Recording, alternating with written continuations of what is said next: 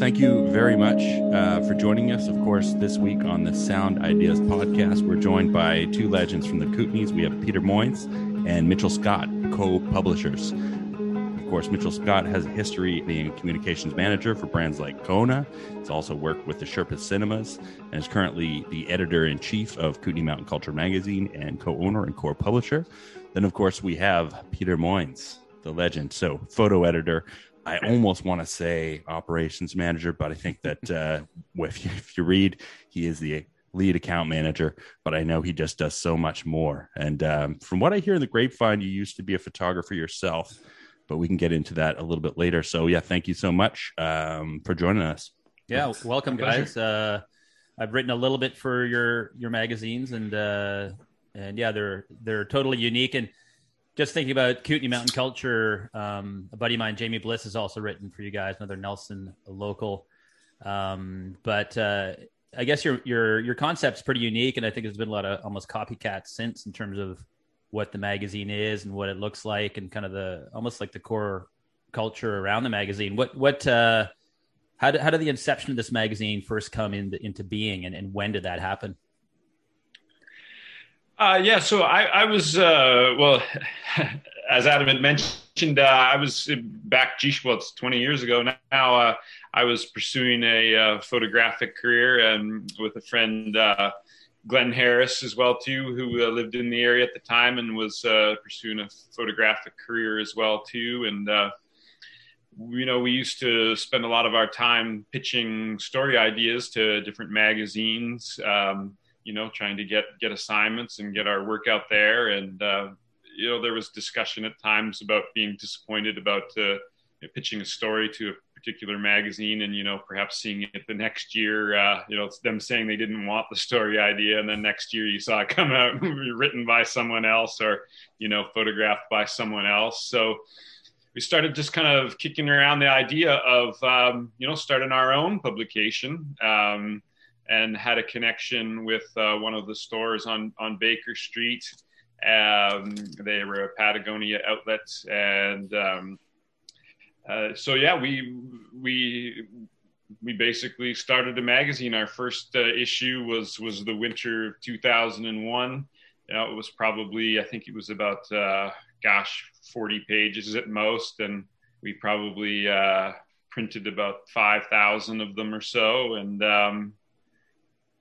and then, basically after that, Glenn Harris, so the guy that I mentioned, he actually started Mountain Life, and his mother got sick, I believe is what it was. So he moved east right away. I don't even think, I think he left without even doing any distribution or finalizing any bills or anything like that. We kind of started the thing, and then he was gone. And so, I decided to continue with the magazine, and then thankfully Mitch and I met on an assignment. One time we were doing an assignment for Explore magazine, and Mitch and I started to become friends and get closer. And thankfully, I think it was in the winter of 2003. I think it was. Certainly that's the year that Mitchell introduced me to Chris Rowett Design, who has been our designer for, I guess that's about 17 years now, and just a wonderful man and a design monster. And then Mitchell and I partnered at the same time. So I really sometimes think, KMC, it did start in the winter of 2001, but it was it was nothing like it is now. So I really kind of think often that the mag kind of started when, it really became something when Mitch and I partnered, and we got a real steady and stable designer on board with Chris Rowett. Yeah, and being kind of separate from I know Adam's work for you guys a bit and that sort of thing, but your magazine is just beautiful. It's like laid out. It's something that people don't want to throw away. It's something they want to keep. I've seen a bunch of friends' places. I've seen stacks and stacks of KMC and CMC mags.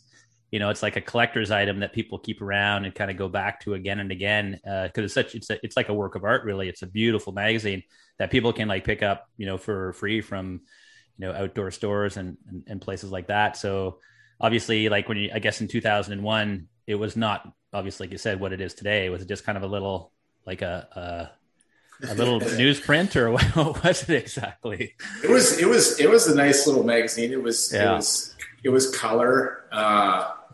It was, stapled together. But it's like professionally produced. But yeah, I think, like anything that you start from scratch, you don't really know what you're doing, and it's just about getting it out there and growing from there. So it took a little while. Like there was a few issues that were, back then they were cool. People loved them. They were grassroots. It was people who hadn't really written too much before. It was, emerging photographers. The design was a little rough around the edges, but it was authentic, and it was real, and it was cool, and it was from this place. And, it was definitely good enough to start the momentum to keep it going. And it's, we owe everything to those, first issues to what the magazine is today, for sure. Yeah, and that sounds a bit familiar, just launching something new and kind of finding your way. Take that first step. Yeah, exactly. Which we started to do late last year, and now we have a few recordings under our belt. So we thought we'd go with someone a little bit more notorious, in my mind, anyway. Anyway, the magazine's amazing, and recently I picked up a subscription to the ski magazine. What is it? The Ski Journal, and then I also subscribe to Peloton, and then I pick up your magazine, of course. And I look at the three of them, and like you said, graphic design, quality, and photography, and that's what you get out of those three magazines, and they all feel of the same ilk. You pick that up, and they've not cheaped out on the paper. They have the best photographs on the front, and of course the writing and the layout backs it up without too many ads. And I actually just picked up a couple magazines that were gifted to me, late, like I guess December, January, and major newsprint magazines. And I was kind of reading through them, and there was more ads than I'm used to looking at a magazine, and the layout and the print quality wasn't as good. And I know someone probably threw $10 on the table to grab that or more. So you guys have that dedication to quality, which is amazing, because you're able to distribute and provide that content. But when did that happen? So you said the first copy was stapled together, and I'm sure it was nice. I mean, there's a lot of ways to bind a magazine, but when did that really start? I think it was the emerging, like I say, when Mitch came on board and Rowett came on board, we often see our publications as being three equal parts of design, photography, and writing, editorial. So I think that's probably when, you've got Mitch's expertise in the writing side, and then Rowett in the design, and then I was coming from a photography background. So I think that, once we all came together, that's when it's, the quality really started to go up, in particular in the writing, I think, as well. Certainly in design, we always tried, to maintain a high level of photography. But yeah, I think it was everybody coming together, in sort of that winter of 2003 that really set it off on its trajectory and course of trying to maintain excellence in those three fields. Yeah, Holy Trinity. Sorry, go on, Mitch. Yeah, well, I think, what a lot of people forget when you're making a magazine, like, not to discredit all the work that goes into ad sales, the admin part of it, the digital side of it, great design, getting good photography, all of that is designed to get people to settle down, take a moment, and read. Yeah. Right? Like that's what we're doing. Like, we're not making a photo book.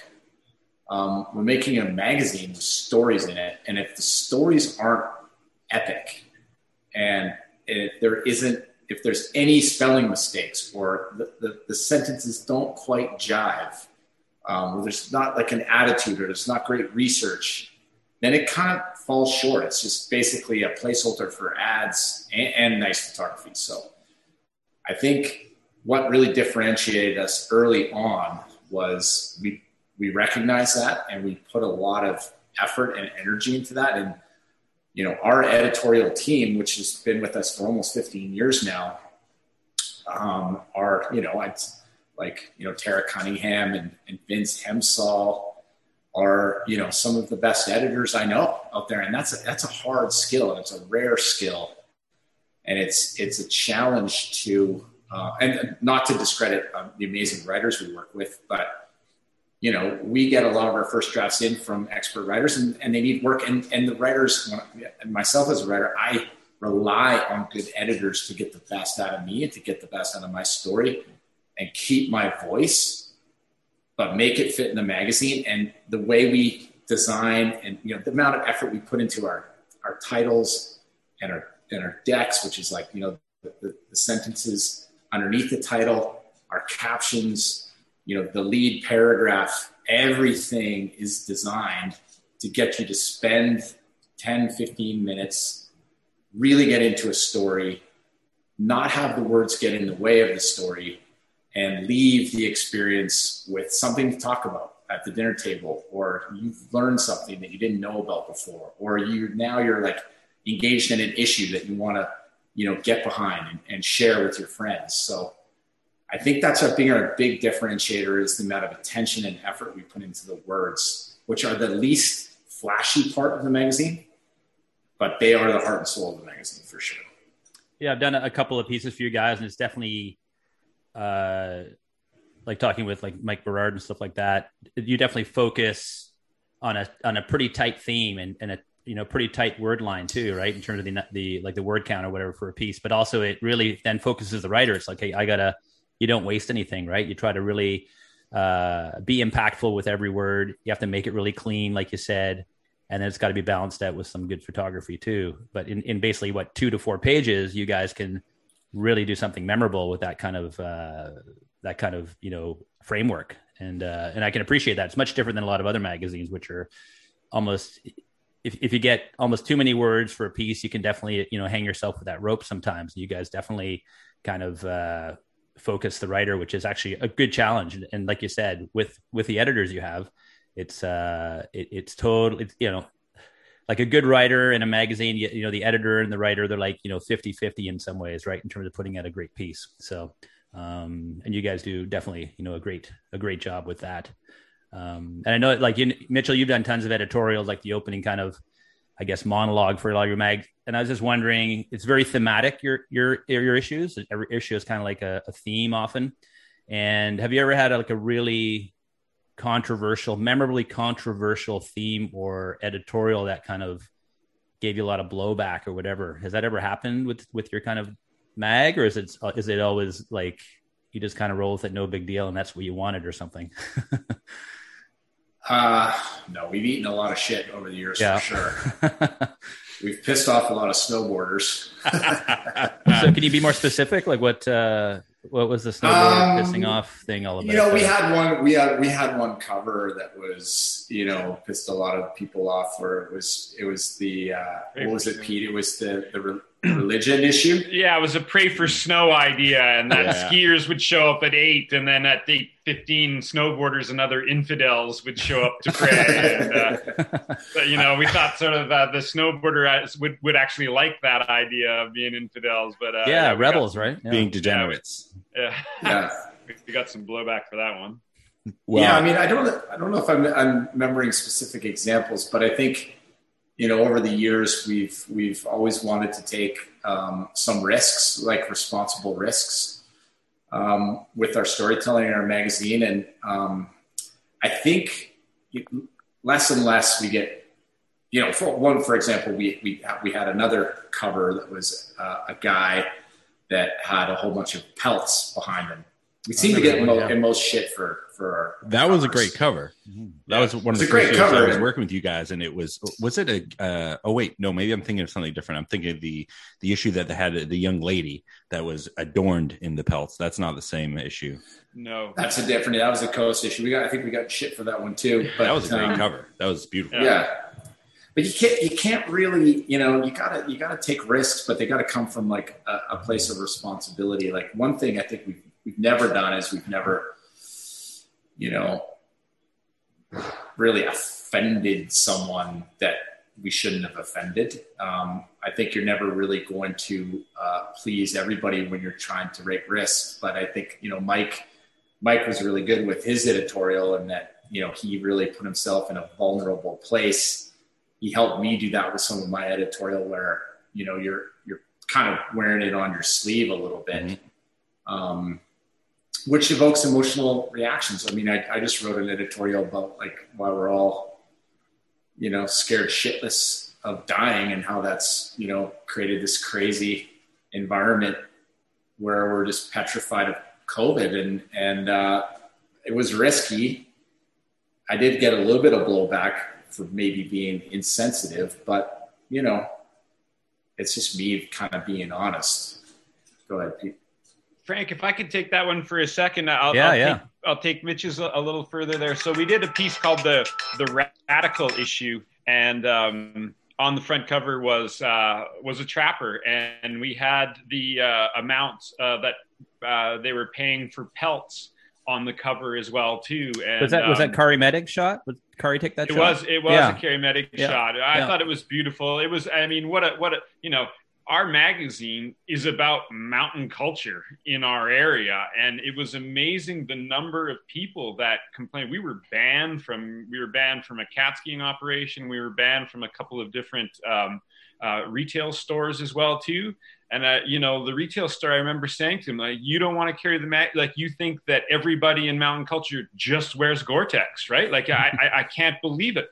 And the other thing is what blew my mind is in that piece alone, we had a piece on that Steve Ogle did on gross national happiness in Bhutan. And there was a photo that we ran that we really considered whether we should do it or not. And it was a picture of a young child being burned, in one of in a religious ceremony. The child was dead, and you could literally see the child's foot, and the child was being burned.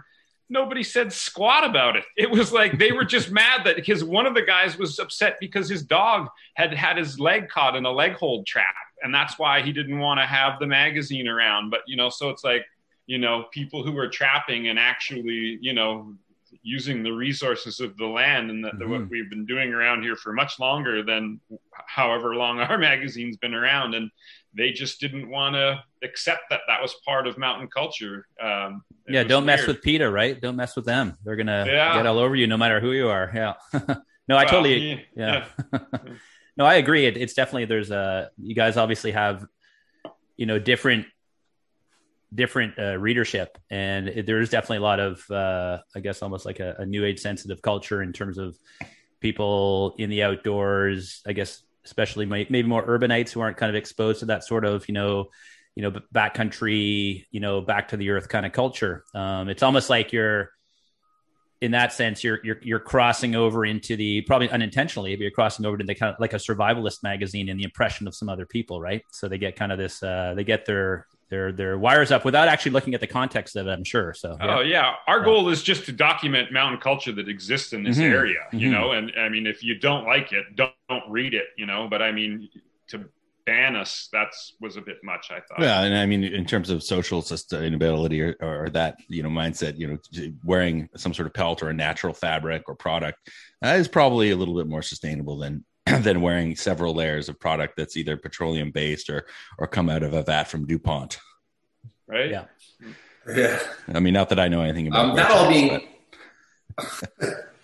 being said, I mean, I think, we're definitely open and responsive to the feedback we get. One example that really kind of changed how we do things is, we had one photographer, female, who's done a bunch of work for us, is, kind of calling us out for being, a little male centric, a little bro centric. Bro town. Which, that's, you look at it and guys in mountain culture are a little more like, hey, look at me, I did this, I got a story idea, look at my photography. It is a dude centric space.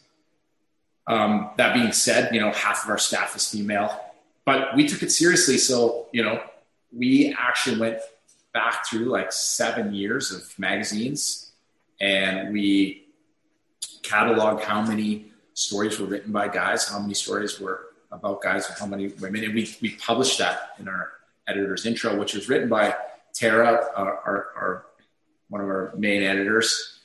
And we called ourselves on it, and basically said, we're going to try and change and asked our readership, like, what can we do to engage and inspire more female contributors to come forward and participate in our magazine. And now, like, every magazine is kind of looked at through this lens now of, diversity and, making sure that we're covering, a wide range of topics from not just Nelson. It's also hard for us not to be Nelson centric.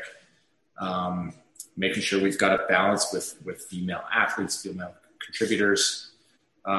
So, Mike was really good at saying, and you've heard this a bunch before, like it's better, to make people, really, really excited and really love what you're doing. Mm-hmm.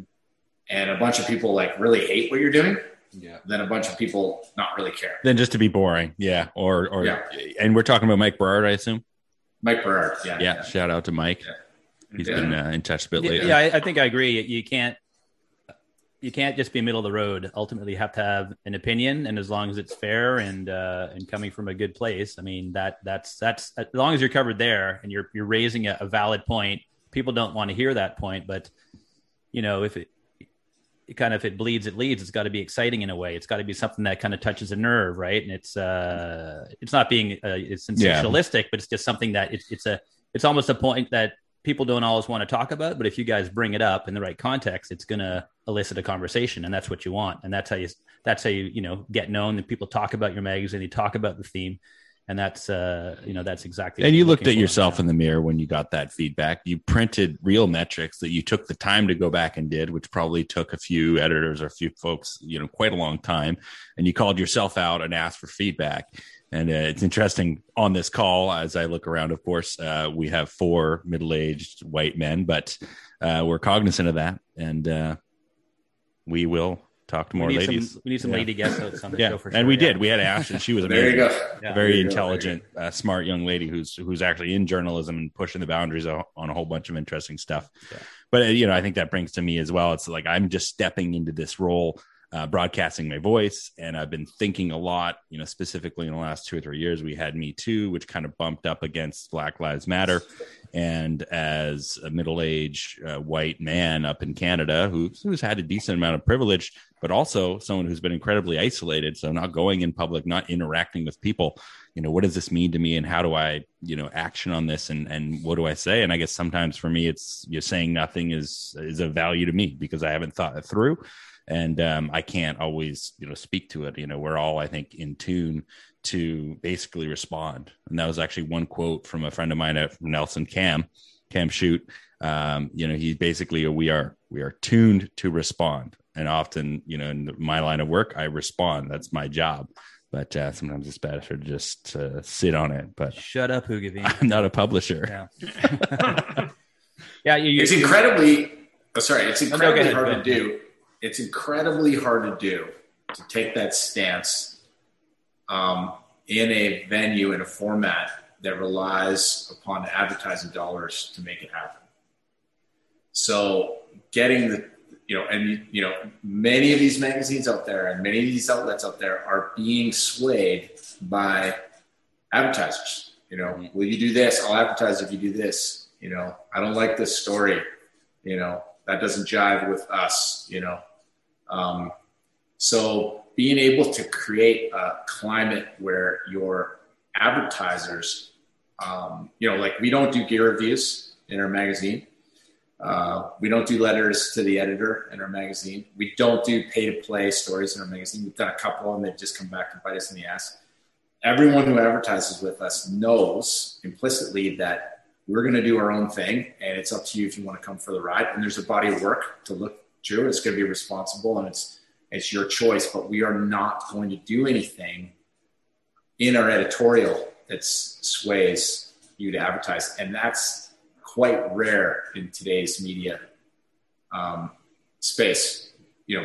That is true independence.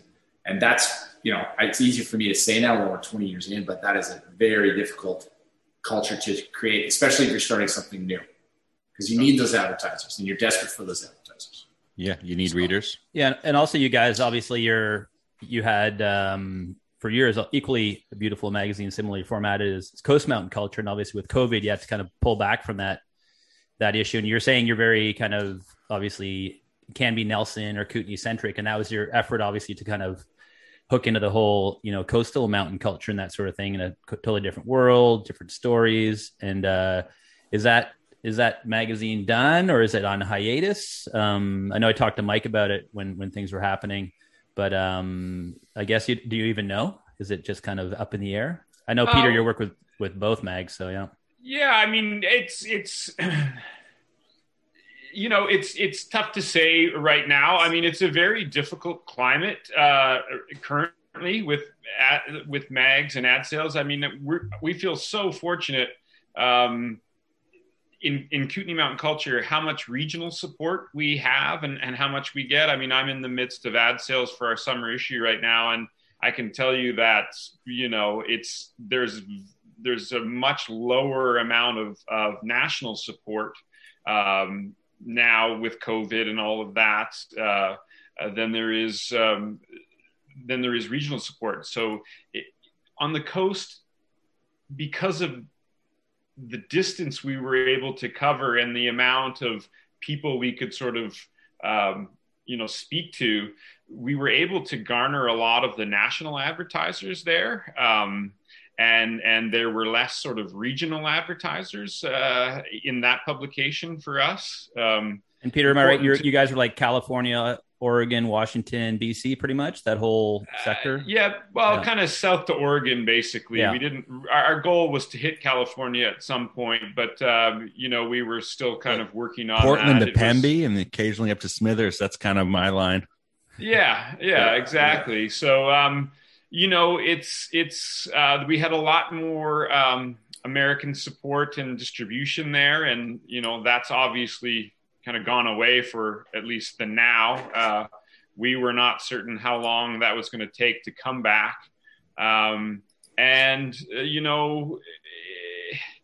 Like so many people, I think during COVID, we just sort of took stock at what we were doing, and where we should focus and what we should do moving forward. And so, Kootenay Mountain Culture is, we're coming into our 20th year of publishing. It has massive support. People want to see it succeed. We're focusing a lot of our energy and attention there. And then also on our Storyhouse side of things of the business. So, I personally already felt stretched a little thin with the Coast Mag as well too. And then when sort of the writing was on the wall for at least the year, and we looked at it as being the coming year as well, and what could eventually be sort of 3 years until that ship may have righted itself and kind of gotten in the right direction again. We just decided that it was important for us to focus on the things that were working for us and some of the areas that we were already looking to expand in our business. So is it over? I don't know. But it's not active at the moment. There it is. Fair enough. Let's see what happens. Long-winded, maybe. Yeah. Wait and see, folks. But the good news is, I mean, you can still get some of your product here on the coast. So you guys are still whipping through Vancouver, Pemby, Whistler with select copies of KMC. So you're gone but not forgotten, and the product will remain in the keyest of the key shops, cafes, and breweries here on the coast. And I was able to snag. I have a copy of the latest issue, by the way, right beside, and luckily on the spine it says, "Yes, we will." And I snuck that up at Intuition Liners, and I had to dig around a bit this time because I wasn't traveling, I wasn't moving much, so I was glad when I finally got it. But I'm going to subscribe. I'll tell you that. Yeah, just to preface on that, like it was, COVID, it was amazing. Even this last issue, there was concern as to whether or not people were going to go into stores to pick up magazines, right? We were concerned. I was reaching out to all of our distributors and all of our partners to say, hey, look, are you going to be able to distribute the same number of magazines that you've been able to do in the past? And a lot of them had major concern. So, I mean, you know, everyone had concern as to what the future would be. And then what happened was this issue came out. And it went nuts. Everybody wanted to, they were so tired of being on their digital devices and stuff that we distributed the magazine in record time. So it's very, you know, these are really unusual times. And that's the weird thing, is that when I don't want to sort of give any certainty with anything, is that I don't know if you guys feel it too, but in COVID, there is not a lot of certainty. And what you think may happen, you know, that really amazed me. We were concerned about distribution for this last issue, and we've never distributed faster. So, and you guys have never done like a digital version of the magazine. Like, for example, like Explorer does, like you can get it in the rack. Explorer can also get a full digital version, which is exactly the same as the rack version. You guys are all about this tactile, tangible, hold in your hands, you know, issue. That's a big allure of it too, right? I think, like you said, it's just like, you know, vinyl versus streaming. People like that tactile element of something like you put out, like a magazine, something you can feel and touch and that sort of thing. And that's probably why it's like the opposite of what you think. People are yearning to touch, you know, they're yearning to hug, they're yearning to hold a magazine in their hands. And I think that's probably what you're leading to as far as why the magazine did so well recently when you released it. So, yeah. Mm-hmm. The other thing that's interesting, I think, that we've always kind of known, that we've learned as well, is, you know, Kootenay Mountain Culture is a title. It's got a region in it. But if you look at the body of work in our magazine, I mean, there's stories from Nepal, there's stories from Indonesia, there's stories from all over the world. It's really a magazine about people who are in tune with their natural surroundings. And the mountains are the metaphor for that. They're you know, the landscape we're referencing for the most part. The coolest thing about Coast is we got to get into the ocean, which was super fun for us, was surf and boating and all of that. Just but really, like, picks. the surf vibes in there were so cool. But you know, we designed the magazine not to be for the people from here, but for anyone who came across it that had a relationship with mountain living and mountain culture. And every single story is designed that way, even though it might be specific to a person or a place in a specific region. I mean, it's impossible not to tell a story that way. But we would always design them so, like, how would someone who's visiting the Kootenay, say, be interested in this? How would someone who doesn't live here go, like, hey, this is happening, you know, like Save Cottonwood, this sort of initiative that I've been a part of. We're doing a big story on it. This is a story about private land logging and private land logging regulations in British Columbia, which are atrocious. And the work of a volunteer group to raise the money to buy the land off this guy to save it from clear-cut logging. So this is a story that's happening all over British Columbia, all over Canada. Mm-hmm. And we're using an example here and telling it a way where people can go, hey, this is a really cool initiative. You know, I could do this on Vancouver Island. I could do this. Yeah. I could do this we got our friends up in Powell River trying to save that pristine climbing area that has already been cut, which looked pretty cool. How's that going, by the way? How's the initiative, and where can people check that out?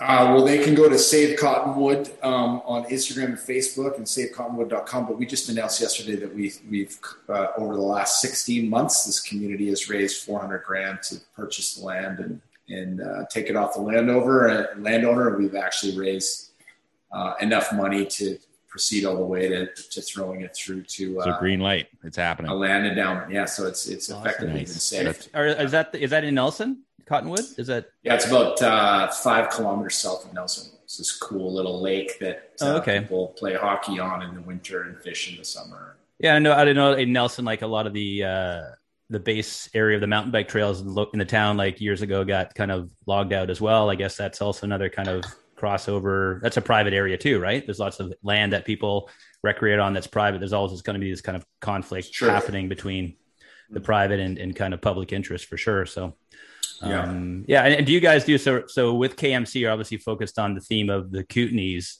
kind of as far as like, I guess a lot of your stories are still coming from there, or I guess there's people that are traveling from the Kootenays that'll bring these stories back.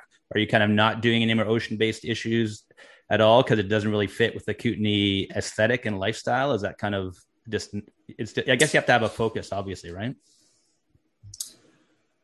Yeah, I'm just asking because I've got a really good story for you guys from the coast. So, yeah.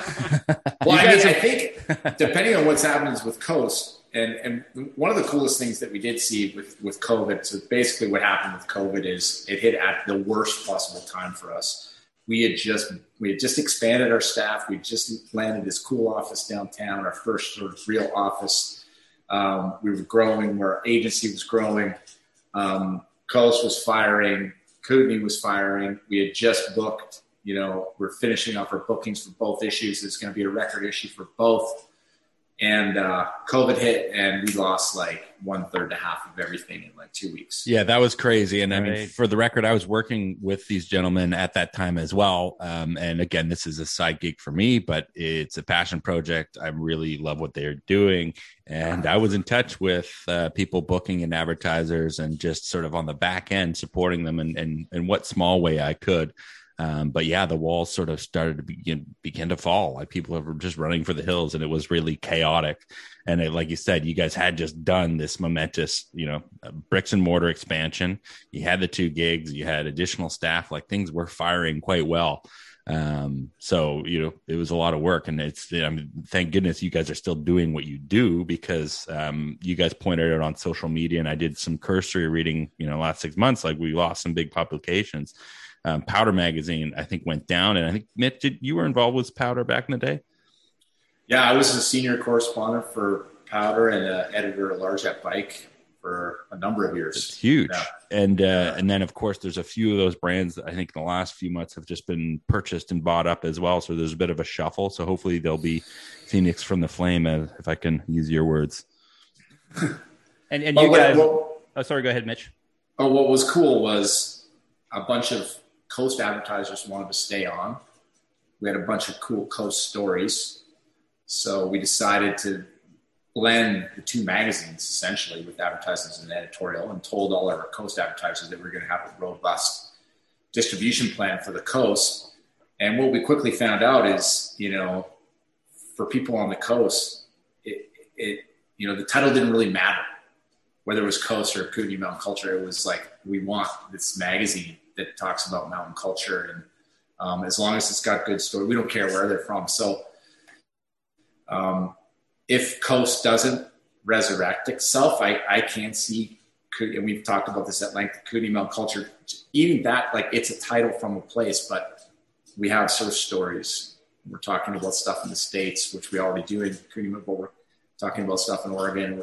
We're going back up, and we still are doing stories from, northern coastal BC and stuff. So I think our editorial scope is growing through all this, which is potentially a positive. And I think, correct me if I'm wrong, Pete, we still have advertisers that are from the coast that are sort of coastal based, but just, want to be a part of something cool. Yeah, and you guys have always cast the net wide, and that's what I liked about the magazine, is that you put stuff in there that's of value. And with the Mountain Culture group, which is the parent group that kind of I guess umbrellas the magazines, and also the website, by the way, which is great. And one of my favorite stories was the one on the racetrack. So we're sitting right now in East Vancouver near the Second Narrows Bridge, and you did this really cool story on the scene at the racetrack in East Vancouver. There's just one of those many things where you kind of went a little bit beyond the core of maybe what one would think you would do, and you just went for it. And again, I think like some of the first quotes that I heard from you guys is, like Mark Berard, he's not afraid to say something, and he's going to put stuff out there, and he's not afraid to maybe put a curse word in print or this, that, and the other thing. So, I mean, again, like you guys have gone back to your regional kind of focus out of necessity, but it'll be fascinating where you go, and you'll pop it in there. Sorry. Does that make sense? I mean, like, that's what I liked about you guys is you cast the net wide enough. And again, since you're not a bike magazine, you're not a ski magazine, you put it in there, you know? Yeah, it's a demographic of common interest. You know, it's like if you like mountain culture, you like the magazine, whether it was Kootenay Mountain Culture or Coast Mountain Culture. It's, you know, it resonates for anybody who's interested in that common demographic of mountain culture.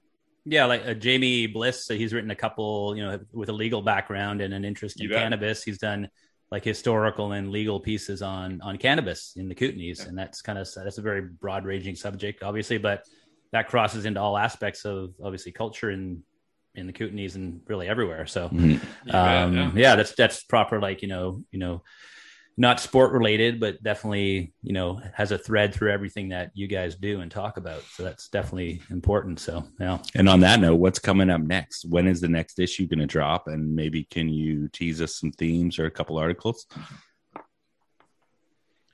Well, maybe I'll give the details and Mitch can talk about articles. But we're coming. So we're working on our summer issue now, and it's out the second week of May. It's looking great. It's our resourceful issue. So as Mitch had mentioned, there's a piece on private logging in there. It's going really well. You know, often I'm in ad sales, and so it's often kind of a litmus test for how, you know, really how society is doing, if you will, and how, you know, business is doing. And so I'm glad to say that, you know, it's going well in terms of ad sales. It seems to me that British Columbia is, not just British Columbia too, you know, Idaho and Montana. Been talking a lot with our advertisers south of the border as well too. And it feels like, you know, people are really optimistic for the future, and, you know, they want to advertise their businesses and they want to be a part of a vibrant magazine. So it's, you know, the vibe is good. And, we're looking forward to getting our next issue out there. What might we see in there, Mitch? Any good? Oh, geez, you put me on the spot. My problem is anything good. Pete, you know the stories better than well. Yeah, it's I mean, they have no idea.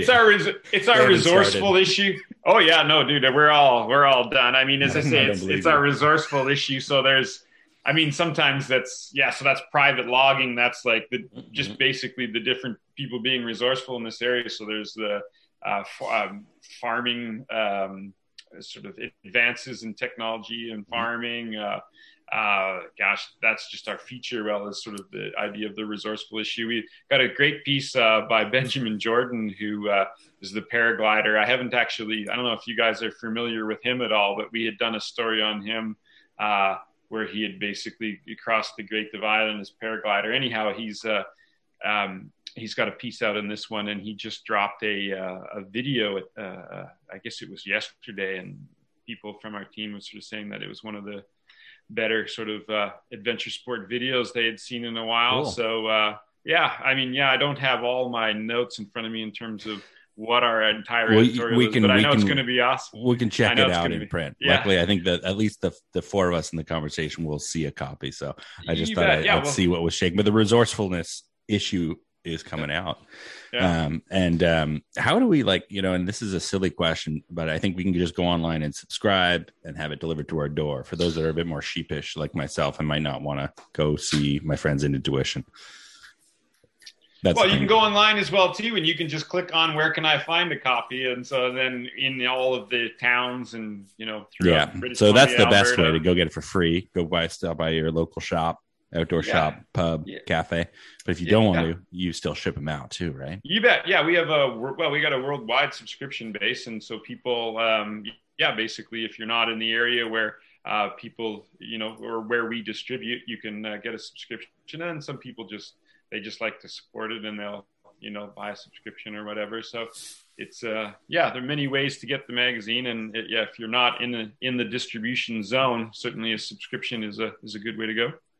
And it's kind of the way to go these days, because some of us don't want to go to the store. You know, I limit myself to Best Buy and the liquor store. That's it. They're there. Yeah. You guys are just switching gears a bit. Apart from the magazines, but you guys as individuals, like you're just curious about your background and what brought you to where you are now. Like, are you guys born and raised in the Kootenays, or where did you come from? And how did you, I guess, develop into basically an artistic kind of career? I mean, starting off with you, Peter, maybe just like, how did you get into this artistic career, and where are your origins to get to this point?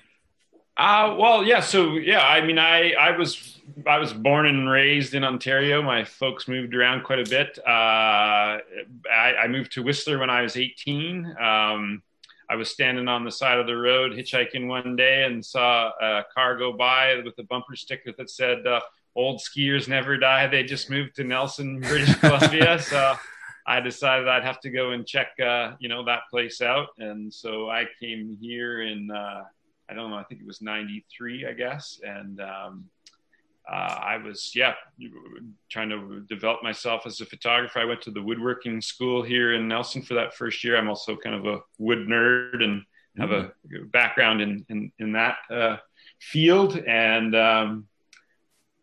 And basically just, fell in love with this area. It's a great place to live. There wasn't much going on back in the day there. So, and what were you shooting when you first got here? Like, what kind of subjects? What was your, like, everything, or you focused on anything? Oh, well, I was trying to do my best to shoot as much skiing as possible, but like literally working for any kind of magazine. At that time, there was a magazine called Crosscut in town, which was a woodworking magazine in essence. And so I would, do interviews of local woodworkers and that kind of stuff. I came even from a bit of a caving background and had some limited success in, selling cave photography and stuff. So, it was, kind of really just kind of putting it all together, not being a dope grower, really, basically. Nelson, was that just a veiled answer to say you were a dope grower? Is that what was going on? No, that was the thing. I mean, we needed to do things. I mean, if you weren't a dope grower, you needed to make it happen, right? The internet, the world was not flat at that time. You could not work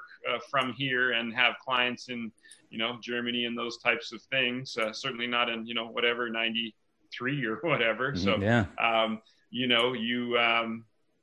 we just hustled. Yeah. I had a veneer business. I was, in fact, I remember one of the first sort of jobs or stories that I bought from the Mitch man was I veneered, I did a piece of, for his stairs, actually a sort of nice. A beam for his stairs, and we traded for a story. And so, it was very much that kind of place back then. It was kind of a barter system going on there. There was a lot of bartering going on, and skiing and not living high on the hog or anything, but trying to follow your dreams. And Nelson's always just been such a neat town. I mean, I don't know it well, and I don't know it that long, but it's just when you talk about the Kootenays and Nelson, there's just a vibe.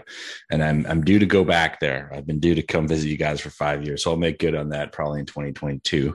But Mitch, where did you range from? Where were your formative years? Wow. I grew up on North Shore of Vancouver. But where in North Van specifically? Yeah, we don't. I grew up right near Cypress Park. Oh, nice. Irwin Drive. Yeah. West Vanish. Yeah. West Van, deep West Van. Yeah. But my dad is actually born and raised in Nelson, and his parents were both born and raised in Nelson. So I spent a lot of time there as a kid, growing up, and have 4 great grandparents that settled here in the early 1900s. And I moved here about 20 years ago. And, my roots, I was just kind of the right time, right place in BC. I wanted to went traveling after university and sold a couple travel stories, and decided I wanted to be a writer, and was a huge fan of powder, a huge fan of bike, and ended up getting published in those titles. I actually wrote the first ever story of note on the North Shore mountain bike scene. And wow, what year was that? 1998. Wow, it was published. Yeah. So and magazines back then were like that was the shit, right? Like that's where it all came out. That was before the internet, really. And you got all your gear from like mountain bike action and stuff like that, Pinnacle. Right? So yeah. Oh yeah, powder in the 90s, man. Or even when I was, a skier in Whistler in the 80s, it was everything. So to be able to work for those titles was huge. And then moving here, finding Pete and starting KMC really sort of galvanized my direction in just creative storytelling, which evolved into a bunch of film projects and marketing jobs and Avian's still there today. Speaking of being wearing different hats, I noticed, of course, you worked for Kona for a long time, and on top of that, you've been working with Sherpas as well. So you have this whole other half to what you're up to while balancing the gig here. So, what was working for Kona like? Working for Kona was awesome. Those guys they're legends, and that was it's a big global company run by a bunch of very passionate cyclists. So that was really fun, and that was like the early days of custom content. Some of the first stuff we started doing for the internet was like some of the first sort of branded custom authentic content that you were seeing out there. So that was a formative experience and very fun. I got to travel the world, ride great bikes. Led me into working for Shambhala Music Festival and a bunch of other cool clients. So, what was your era with Kona? Like what years? It would have been from like probably 08 to 2016 ish. Yeah, I think those. I read your LinkedIn today. That was my research. Yeah, I was when I first came to North Van. I lived right, a few hundred meters from the old Deep Cove bike shop, right down in the Cove, which was in that gas station, and they were all Kona all the time, like in the 93 to 95 era. Kind of was all about cross country racing there at the time. Like Wade Simmons was just like a Canada Cup downhill racer and a mechanic before the whole free ride thing kind of came out. But Kona was like the dominant brand at that time anyways. And that's pretty much all they sold out of that shop. And, but it was kind of a cultural, Chaz and Ashley and those guys at the time, just, the waft of cannabis coming from the back room. It was just like a really cool cultural time in the North Shore. That's kind of gone now. It's gone very professional and clean and squeaky now. That was kind of your old school gritty kind of, I'm kind of like get off my lawn old man right now, but it was kind of a different era. Right. And I think almost that has transferred to Nelson in terms of like that kind of a culture that maybe still exists somewhat in the kind of the Kootenays versus the city or whatever. So, yeah. I don't know if you'll ever get the sort of the vibe of going into because we used to ride from West Van to the Cove to like buy stuff. Exactly. Yeah, there's a spot. And I remember going in and Ash would be like, "Hey guys, I'll tell you about this poo I had this morning, man." Totally. I'd like to call it muffin batter, but I don't really know. We're just like, okay, we're just looking for some grips, dude. Like. And you'd always get the discount, and they'd always start at a really high price, and you'd eventually they'd say they give you the bro deal about $30 less, but you found out afterwards that would actually retail. That was their hook, and their selling hook kind of to get you to buy gear there, and thinking, wow, they hooked us up, kind of thing, right? So, but yeah, I actually one of my first corporate gigs was before Kona was I wrote for 3 years. I wrote the copy for the Cove Bikes catalog. Nice. So I would sit down with Chaz Romalis in his house out there. And so you made the names up together of all those bikes, right? The hand job. Yeah, we would get super the Stiffy, all that sort of stuff. Oh, yeah. And he'd just be like, they came out with this new bike called, I shouldn't even say that now. The G-Spot. But yeah, you can't even really say the stuff that we're. Can you give us the initials of the name of the bike? Well, one of the ones with, what was it? It was, I can't remember what it was, but it was like, if you can't afford a hand job, you get a Hummer. That was the thing. No, if you can't afford a Hummer, you get a hand job, because they had the Hummer was the titanium bake and the hand job. And so he'd be sitting there like, I'm like, what do we rate for this one? It's like, well, it's kind of like, you can't afford the Hummer, we got the hand job. Yeah, and society wonders how we got where we got. That is vintage, early 90s, mid 90s. But if I see like a titanium Cove bike around, I want to snatch it. Like I would love that. It's just such a sick ride. And if you get a titanium, that was one of my first. Yeah. Did you have one of those? Yeah. I saw Mitch. I saw Chaz just last week at Cove Bikes. He's still there, and he looks exactly like he did in the 90s. same hair. It's like he hasn't aged. It's like a time capsule with that guy. Same guy. He pretends he knows your name. Hey, how's it going? And same deal. The guy is like put in some sort of fountain of youth or something. It's just he's the same exact dude. My favorite. I worked with him for 3 years. He doesn't remember who I am. No, he doesn't. He doesn't remember anyone. My favorite place to distribute mags. Anytime that you saw Chaz, and he would be like,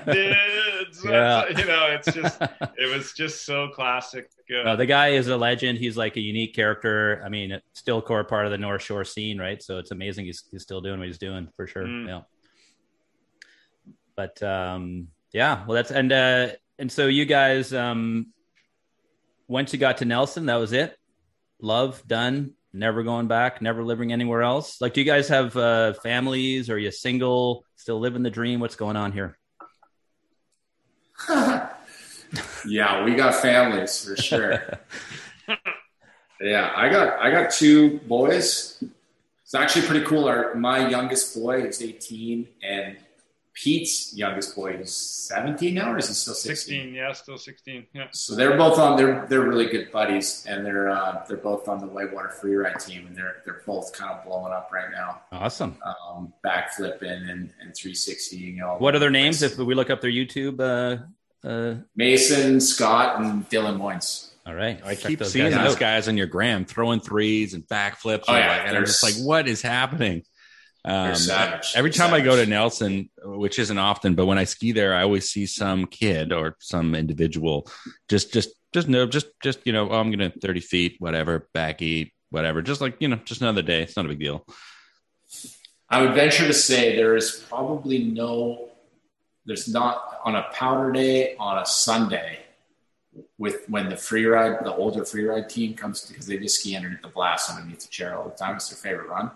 And they got all these jumps. It's got to be the most exciting chair ride in North America when those guys are going off. It's a show. Worth the ticket. It's hilarious, and they're great guys. So yeah, I'm not going anywhere. I mean, I think this place is it's an unbelievable community. It's been super resilient through COVID. Just everyone's in it together. It's sophisticated. When we're not locked down, we've got a great music scene. We've got a great art scene. We're attracting really cool people moving here. So yeah, I think every day we're both counter blessings, and living here, being a part of this community, and then also I think what we've been able to to scratch our own back, but what we've been able to contribute to the community makes us feel really good too. I think it's played a big role in what this community is and what it stands for, and that's just not us. That's everyone contributing, the stories that are here. And a lot of people ask us if we're ever going to run out of stories, and we're like, man, we haven't scratched the surface. It's so deep here, and not just us, but proximity to Revelstoke and Rossland and Kimberley. These are all really cool little mountain towns that have their own vibe, but they're still equally as sophisticated and deep, and they're getting deeper, and everyone's really involved in what's going on in all facets, which is really cool. Peter, are you going to move away? Oh no, man. I mean, I feel like one of the luckiest motherfuckers alive. I mean, I live in a cool place and I have a job here, but I always often say that like one of the best things about living in Nelson is coming back to Nelson. So I'm very grateful that my job took me, especially with the Coast. Well, I mean, with both magazines, I mean, we've taken a unique distribution over the last 20 years where we basically go and bring each magazine to, the boxes to all of the different retail outlets and all the different distributors and stuff. So the job has allowed me to be gone sort of maybe 1 month a year, traveling to some of the greatest cities that I could ever want to go to, Vancouver and Seattle and Portland and Hood River and all those places. And then you come back to Nelson and you're just so grateful to live here because it's, it is a little bit more removed and stuff, and it's very cool. And No, I'm not going anywhere. I love living here, but as I say, I'm grateful for the fact that my job allows me to go other places, so that every 6 months I appreciate it even more. Yeah, exactly. You're in a good place when you're glad to be back after traveling. Oftentimes, that's what travel does for people, right? If you like where you're living, it kind of reminds you of how good you have it, wherever you are. You love the experience of the travel. You love the adventure. It's different. It's unique. It's new sensations. But then you come back to where you want to, because that's kind of where your heart is, I guess, right? So that's kind of what you've discovered for sure. Yeah. Yeah, we're not a bedroom community to anywhere, right? So it's not like on a Friday night you don't get sort of the rush of Calgary that Invermere or Fernie does or whatever. So we're just a little bit, we're just far enough into the crotch or whatever you want to call it, but we're just far enough away that you just can't reach down there willy-nilly. It's still a very special place. But no, I mean, that's what I heard about Revelstoke as well, is it's never really taken off because air travel and easy access. I mean, I remember when that resort launched, it was a big deal in Vancouver, and everyone still talks about how amazing Revelstoke is, but it's not easy to get to, and you're even a little bit further, I'd imagine. So yeah, I mean, they're off the Trans-Canada, and they see more traffic, I'm sure, than we do and stuff. Mm-hmm. And so it's just we're lucky in many respects about living out here. Yeah, I from the other front, I guess I remember a couple of years in a row, Bliss, like Kevin McKechnie, Bob Keating, Tom, the kind of a crew would come out. I'd take the train down from Vancouver to Portland. They'd drive out to Portland to be like, they're just, oh my God, the big city. And they would just like savor what the big city had to offer. They would just, eat it all up for like 72 hours. But at the end of that, they were kind of, okay, we're good. Okay, I'm glad we're going back home now. But they needed that little hit of kind of the city life.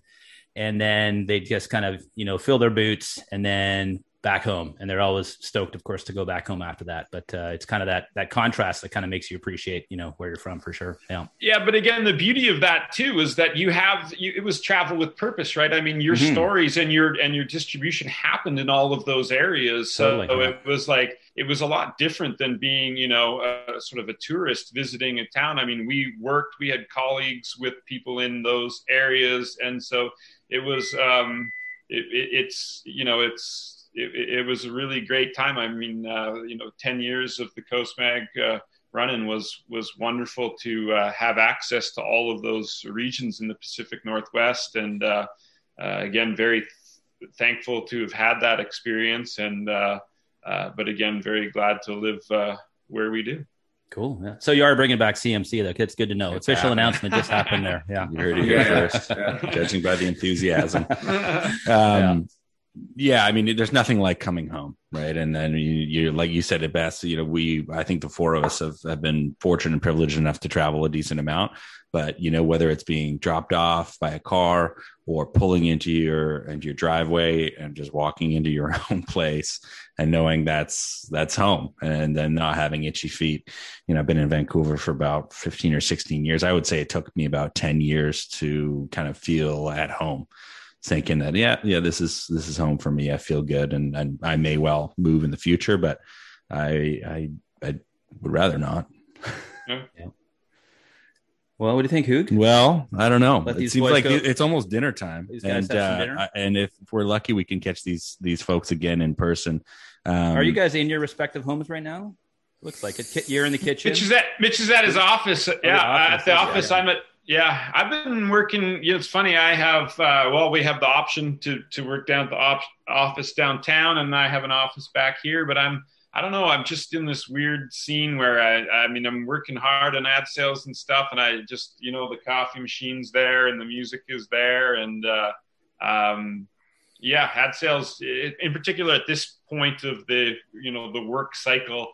It's a pretty solitary and you can focus. Endeavor, So it's that's where we're at now. But I do hope that once things start to open up a little bit more, that we can kind of enjoy a bit more of a workspace and see people a bit more.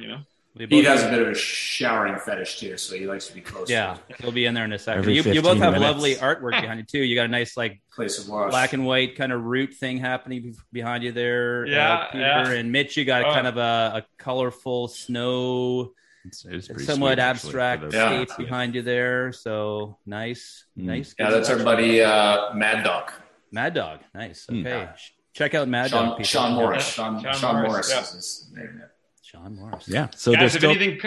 Sorry, go on. Sorry, Hoogie. I was going to say, if anything comes up that you didn't, want to get a chance to ask or anything like that, feel free to follow up or anything. Yeah, like yeah, that. and I mean, just a few shout outs. I mean, obviously, if you want to book into the magazine, we're kind of getting towards the 11th hour, but call them up. You can be in a very special spot, advertising wise, and you can find them, of course, mountainculturegroup.com, if I'm correct.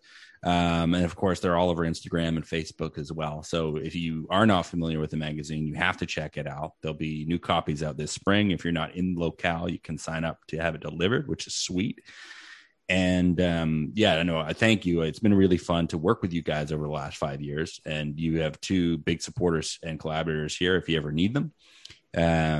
And on top of that, thanks for taking part of the podcast, because as you mentioned, with that first issue that was stapled together, we're kind of at that point. So we've got the stapler out and we're putting something new together too. So thanks for taking an hour and a half out of your very, very busy days to chat to us on the coast. And this is happening on Zoom, so thanks for putting up with a little bit of latency. And hopefully one day I will make it out. And if you guys are ever in the city, we owe you a beer at the very least. But again, you can catch these gentlemen at mountainculturegroup.com. You can find us at sound.ideas at Instagram. There will be a website to follow. And do you guys have anything else you'd like to add? Well, I just say good luck. This was a great conversation. We really appreciate it. And congrats on you for taking those first awkward steps into creating something new. This wasn't awkward. It was very good. Baby steps. You know what I mean? So it's great. I mean, telling stories, sharing stories is what makes the world go round. Yeah. Well, awesome. Well, thanks everyone. We'll sign off for now.